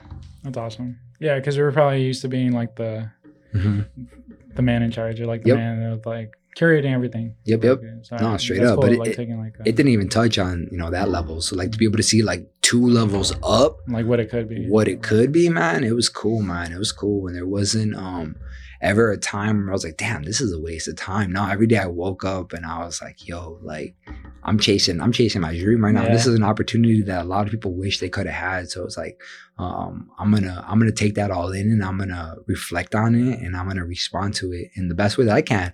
And at the same time, like, that's awesome. I learned a lot too, man. I learned how to communicate properly, and I never worked in a retail store, so being able to work on the retail end and like, you know, hustle people, and not hustle people in a bad sense, but like hustle people, like, oh, you need this, you need that, I got you. You know, it was a cool thing. It was a cool feeling, man. And then just seeing the team aspect, because like I said in the beginning, man, like you can't do anything yourself. There's a team behind it. And that's one thing I really seen in person, was like the team behind like the overall like final outcome. Do you have you gone into the Every Now and Then store, or like have you? No, sir. No, I haven't checked that out. I want to check that out. There's a few spots, man. I've been very like homebody since I've been back. I got client work. As soon as I touched down in the city, I was like, I shot my bat signal out. I was like, yo, who needs work? You know? So I'm over here grinding, man. But I'm finally on my weekend. I finally get to just live a little bit. So hell yeah, curate that and so forth like that. But yeah, that's just, you know, it's been smooth. And like I said, I got no time, but like coming back to the city, coming to Chicago is a different energy, man. Like we were driving over here, dude, and just looking around, like from the graffiti scene to just like the abstract, you know, art to just, I don't know, the architecture, you know, there's so much influence that is a part of this city. So like coming back to it, don't get me wrong, I love the mountains. I love the fact that I'm not surrounded by a million people and so forth like that. But there's a part of the city that stays within me, and I get charged up when I come here. When I come here, I get charged up, full battery, and then I go back home, hide in the mountains, and that's when I really get things done. Nice. It's like a nice balance between the both. Oh yeah, man. And then my mom's like, she loves to baby me, take care of me. You know, I be eating good. Your mom still lives out here? Yeah. So my mom lives in Chicago. Yep. So I get to see her. I get to see my sister and my grandma, my family, and so forth like that. So it's cool. That's awesome. But yeah, I like to stay incognito, man. That's just like one of my things. I've never been like the party scene guy. I don't like to go out. I don't drink. So it's hard to get me to come out and bust out, because at the end of it all, it's like, no, there's work to be done. Yeah, it's there's either work to be done, or it's like, yo, like I know where I'm at and I'm cool with the people around me. So it's like, I don't need more, you know, for that. I don't got to chase a friendship. I don't got to chase friends and so forth like that. Because if I could, like I'm jealous of you, man, because you created an environment where you have all your homies in the same environment. Like that's my dream, to be able to just have an HQ where everybody can pump out like their most awesome projects or whatever they're doing, and we're all under the same roof. Whether you want to sleep here, you want to eat here, like it's just like that. It's like the HQ, bro. It's the dream for real, but at the same time, there's pros and cons to it. Because like, to be honest, a lot of the guys in here, they're not ever here. I feel like I'm more in here than anybody else, and that's just like keeping it real. But moving towards the summer, I'll probably be in a different studio. But yeah, with another set of friends, and it's just because like you use this time to figure yourself out, and a lot of people, I guess, ended up realizing that they could just do the same thing at home. I don't know what their reasoning is, but it was nice while it lasted, because it was a beautiful experience. You wouldn't be able to get to like where you're at now if you didn't partake in the previous actions, you know. And I respect that, and you know, it's at the end of it all, like I'm like that too, man. Like I work from home. So like it's hard to make home now because it's also my office and where I work and so forth like that. So it's like I don't even take a lunch break. You know, I'll go and I'll work 10 hours, not even eat. And then I'm like, oh damn, it's 7 o'clock and I haven't even eaten. So it's like, you know, it's definitely hard to be able to separate that. So like to be able to go to a location, that's one thing I always liked about working was like you go to a location to work and then you get to go home and your home is your home. But like putting two and two together, it's kind of tough. So like I'm hoping, you know, that's the dream right here. I'm speaking to existence. But like manifest it. When we move, we have some property. We're gonna build a duplex, and you know, I'm gonna be able to curate at least some kind of office or something to where I can at least exit out of my front door and go to another spot and just be able to curate and create, and then walk out of that environment and come home, and home is home. So would this be in Colorado or yeah? Oh yeah, 1000%. Yeah, I don't ever plan on coming back to the city. In terms of living, I love coming here to visit. I like to come in here, make some noise, do what I gotta do, and then dip out like a bandit, go hide in the mountains, and so forth like that. But like where we live on the Indian reservation. So we live on the Southern Ute reservation. I live off of a county road. And it's very, very simple, man. Like we have nothing but like acres of land, and their neighbors are cows, and it's just super. It's a trip because like coming from the city, you know, hearing all the traffic, hearing the airplanes, hearing the ambulances, the fire trucks, so forth like that, you get so used to it. And then you go out where I'm at now, and you're like, oh dang, dude, this is different, like you know? Yeah, but I've always dreamed of it. My dream has always been to have land, have a goat farm. That's awesome. Have a 360 porch and be able to just sit on my rocking chair and be like, hell yeah, dude, we're chilling. Do you ever go to Denver a lot? Yeah. Okay. Yeah. Because I would imagine that's like the closest thing to Chicago. Shit, 6 hours, dude. So where we live, man, like when I was going to school, man, I was super fortunate that my boys, they lived in Denver, so we would go and I would carpool with them. So they would go and drop me off at the airport, and then I would sleep in the airport so then I can catch a flight to come back for like winter break, summer break, and so forth like that. But my guys out there, dude, Smiley, Granger, my boy Alec, my boy Scoots, like all those guys, man, they took time out of their day to make sure that I got back home, and I'm super appreciative of them because of that. And my mom appreciated it too, because they were always my ticket to be able to go back home, not only in affordable essence, but like safely and so forth like that. But there's a lot of times, man, where I slept on that airport floor. I would get there at like 8-9 o'clock, and then my flight would be at like 7 a.m. 8 a.m. So I would just find a spot, lay my jacket down, put on a movie or two, and then just kind of doze out. And then I would get woken up by the lady vacuuming right next to me or some shit like that. But we're young, I feel like. Yeah, we could do it. I sleep on this couch, is like uncomfortable as fuck sometimes. It's just like the things you do for your like craft are just like, that's awesome. I gotta ask you, what is one of the most uncomfortable situations that you ever put yourself in? Damn. So prior to my son being born, I just felt like I needed to have like a regular job, and I was unemployed at the time because I was doing a lot of like DoorDash and Postmates, like all the delivery food items. And then when I found out that my son was being born, I was like, all right, I need to get like a full-time job, which isn't the case, but it just felt like I should because that's what everybody else was telling me. Yep. And then I worked at a moving company, and it was like terrible. I hated it. It was just like moving a bunch of objects, and not only that, like it was a moving company, it was the night shift. So this was like 7 p.m. to like 2 a.m. or something, and I was just doing that consistently, and I was like, fuck it, this is just how my life is now. And I was just like super uncomfortable.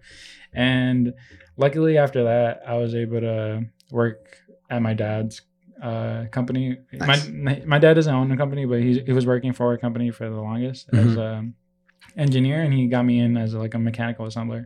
And that was my previous job before my graphic design job. And then that was still a blessing in its own sense, but not what I wanted to be doing, you know. And I felt like just like those years like were super uncomfortable.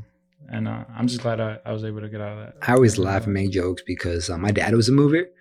He worked for this company all throughout my childhood and so forth like that. And he would take me on side jobs. So I would, he would take me and my grandpa would come too. It was probably my favorite memories is my dad and my grandpa. Yeah, we'd go on side jobs together and we'd do these moving jobs, and they'd be lifting the couches, I'd be lifting the pillows and shit. And, and every time, no matter what the job was, dude, he always paid me $100 for the day. Nice. So I remember being a kid, waking up at 5 a.m., getting scooped up by the work truck, the moving truck, would go move all these nice ass houses and so forth like that. And then, at the end of the day, we got paid out, man. And he always threw me a hundo, dude. So like, I always laugh. Like when we're moving stuff around or whatever, I'm like, I got movers blood in me. I'm good. Yeah, it's like you realize that I don't know, you're here to struggle. I feel like you know what I mean? Like we're alive. I agree. And like it's a testament to like what you can overcome. No, I asked that because like one of the most uncomfortable situations I've ever been in was this ceremony. It's called Sundance. So it's like a movie festival. No, see, so Sundance is like I want to title it as like a Native American ceremony. Oh, crazy. But it's pretty crazy, man, because there's different tribes that do Sundance in different ways. But like the way we do it, I'm going on my 4th year this year. I'm going in July, but it's basically a 3-day fast, no food, no water, and you're in a corral. And there's this pole that we outsource, and it's like a tree, and it kind of has like a fork and like a Y. And basically what you do is you go in at night, and you're basically in this corral for 3 days. Again, no food, no water. And, it's just this huge ceremony where people from all over different tribes will come, and they'll bring their drummers. So they'll come and bring their drummers and they'll sing. But like the whole essence of it is so beautiful because it's like we as men will never understand what it's like to give birth to a woman. We don't know what it does to the woman's body. We don't know the pain and so forth like that. We can never implement that. So like with Sundance, it's beautiful because we are sacrificing our body basically, not only for the women and to represent that, but it's like also for our people. So like we struggle for 3 days to be able to put love and light and like a shield over our people, our friends, our family, our dogs, whatever you want to, but basically how it's like, it's the ceremony, and everybody has their own spot within the corral, and then there's this big pole in the center of it. And basically throughout the 3 days, you're just dancing back and forth between where you're sleeping or where you're at, and then to this pole. So you're like creating this path. And man, it's one of the most, for how many hours? It depends how long the drummers are going. Sometimes they'll go for 2-3 hours. Sometimes they'll go for 4. But at this point, it's in July, so it's like the sun's beating in the corral. It's like 10 degrees hotter. So last year was like one of my toughest ones because I was automatically, first night I was in there, I was fantasizing about lemonade.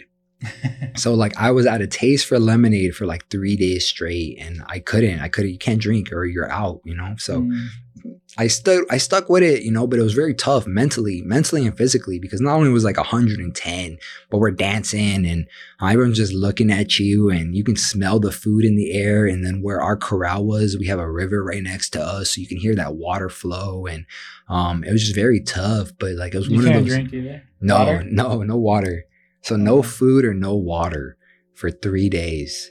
And you're just like, basically you're just submitting. And that's one of the biggest things I've learned from it, is being able to submit in a way that like your mind can push past the comfort zone. And that kind of like helps me to where I am today, because it's like, no matter how hard that situation is, I think back to Sundance, and I was like, dang, I remember when I was thirsty as hell and I really wanted to drink some water. And we've maintained, and we've still partook in the ceremony while it's like pouring rain out, and it's tsunamis going as crazy out there. We dealt with all 4 seasons in a day. But like, imagine you're on day 2, you haven't drank anything, your mouth is so dry, you're tired from dancing, and it rains, and you just see puddles of water And you can't even drink that puddle of water because then you would be basically, canceling yourself out and so forth. So it's like that mental discipline more than anything that I learned from these situations. So like the beautiful thing about it is like I was mentored by my father-in-law. I was mentored by my brother-in-law, and they've been doing it for at least 15 plus years between the both of them plus, so they kind of mentored me to like go about it a certain way or to look at it a certain way, how to like handle it. And now, that uncomfortable feeling is what I strive off of. So it's like part of the reason why I do 10 things at once and so forth like that. It's like, man, like I felt what it feels like to be uncomfortable and I seen the outcome that I was able to achieve it. So it's like, yo, I want that all day, every day. Yeah. So I'm going to go ahead and I'm going to try to partake in that. But yeah, you have to do it for 12 years. No. So it's like there's like, so it's like an all male kind of Sundance, but then there's female ones too. My girl's never done it, no, but she's the support on the outside. So like what is crazy is like in the morning you get towels. So like in the morning they put like the towels in really warm water and then they'll wring the towels out, so they're just like real hot towels. And you can wash yourself off and all that. And then during the day they come back with towels, but they're cold towels.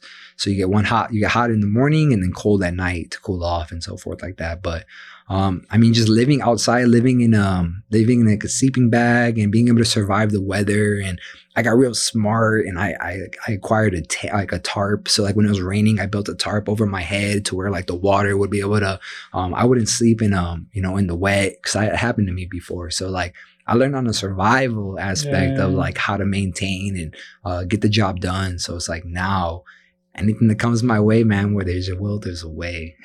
That's awesome, bro. I would have never known that about you, until you told me. Yeah, no, it's I'm very prideful of that. That's something I really partake in, man. Like if I can write that on my resume, I would. Sundancer, man, because it's because that sets you apart. You're a different breed. Exactly, and I'm super grateful for that. But also, that's like put me in some of the most uncomfortable stances too, to where I wanted to throw in the towel, But at the end of it all, it's like, dude, unless I'm gonna die, it's okay. You're pushing your body. I'm pushing my body. Limit. Exactly, man. So prior to that or after that, do you just feast? Man. So before that, dude, my regimen is like a month before I go in. So like I say we're going in July. I want to say like July 6th or 7th of this year. But like a month before I know I'm going to go in, my mindset completely changes. I become really strict on my diet. I like to run. To me, running outside is a representation of like being in that corral. So it's like I'll push my body, I'll throw on a hoodie, 2 hoodies and some sweatpants, and it's like 80, 90 out, and I'm running 6, 7, 8, 10 miles and I'm gonna do some steps, because it's like if I can push my body outside of the corral when I'm inside, I can resonate with it, be like, all right, cool, I'm on my 5th mile. I can just keep going, and eventually I'm gonna get to that finish point, So it's being able to do that. But as far as eating goes, I get real strict. I like to be toned up. But the day we go in, best believe I eat 2 filet mignons. I got some mashed potatoes locked in, like meat and potatoes. That's like my correlation. Yeah. And then when we come out, they have like this whole like tradition where my girl's family's grandpa used to make the lemonade. He used to make fresh lemonade. So like that was one of the things that everybody wanted after Sundance. So they make it every time after. So that's something I look forward to, which got me in my rut last year. But afterwards, best believe I got 2 fillets, I got mashed potatoes, watermelon, and then lemonade. Like those are my go-tos after and so forth like that. It's like the true definition of like discipline. Like, and it's crazy because there's some days like there's it's kind of like a hearsay, but like let's say a little kid touches one of the drums during the ceremony, that's an automatic day added to the Sundance. So instead of being there for 3 days, now you're in there for 4 days.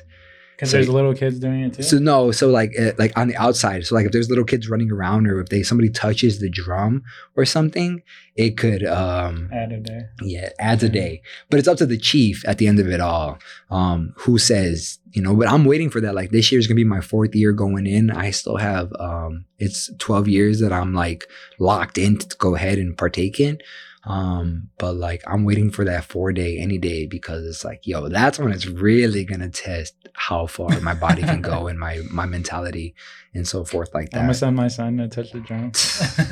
it's a nah, that's crazy. It's crazy, man, but it's beautiful too. And like what's the limit like of how much a human body can handle on fasting? Like me personally, I don't know, man, but all I know is you can survive 3 days off the rip. You can survive 4 days off the rip. I've heard stories of it, and like I said, my father-in-law, my brother-in-law, they've done 4 days, and they've traveled and so forth like that. So it's a mind body soul connection, and it's so crazy, dude, because you get into the spirit realm. We call it the spirit realm. Yeah. On that, you start hallucinating. Oh, dude, you start hallucinating, man. And then like when that drum's going, it's so loud, and there's a fire going during the evening to get rid of all the mosquitoes, and you can see the frequency of the drum hitting that fire, and you can see like this weird level.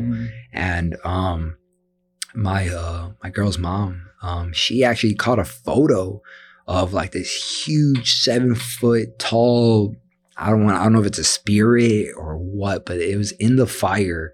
But it was like this 7-8 foot shadow that was just standing within the fire, dude. And it was so beautiful and crazy, because it's like that what we do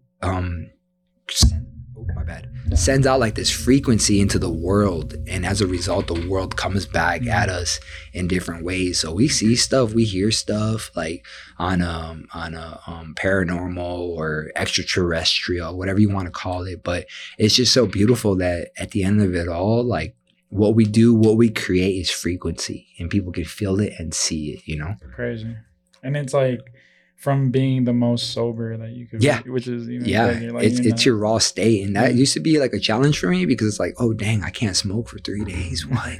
But like before that, you're not even supposed to be able to consume alcohol or any kind of like activity, and now I take pride in it, dude. Like I love it. Like now going cold turkey, not having to smoke is something I thrive off of. Like there's days where I'm like, you know what, I'm not gonna smoke today, or I can go 2-3 weeks without it. It's up to me at the end of it all. And that's what I love about it, is like being in control of it all. Some people like to turn on the aspect of like addiction and so forth like that. But it's like, no, at the end of it all, it's up to the individual, to be able to partake in it. Like it's that mental stability to be like, no, I don't need it.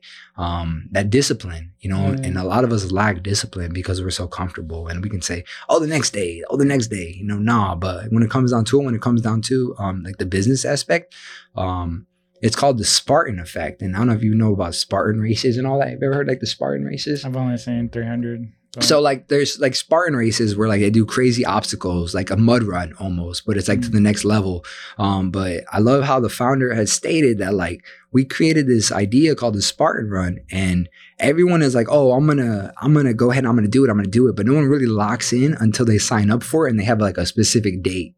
So it's like for me, Sundance is like that specific date. Like, okay, cool. I got to train. I got to go in the hyperbolic time chamber and I have to go and push my body, push my limits, get as best as I can in shape mentally, physically.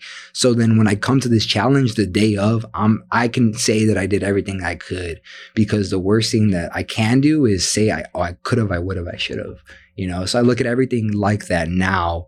It's like if I set a date, I have to have a date locked in, because then I not only cannot turn away from it, but now I'm disciplined on the aspect of like, okay, cool. On this day, that's when business needs to be handled, Yeah. And it comes down to being a man of your word and holding yourself accountable. Accountable, bro. Accountability, man. That's the biggest thing ever. That's awesome, bro.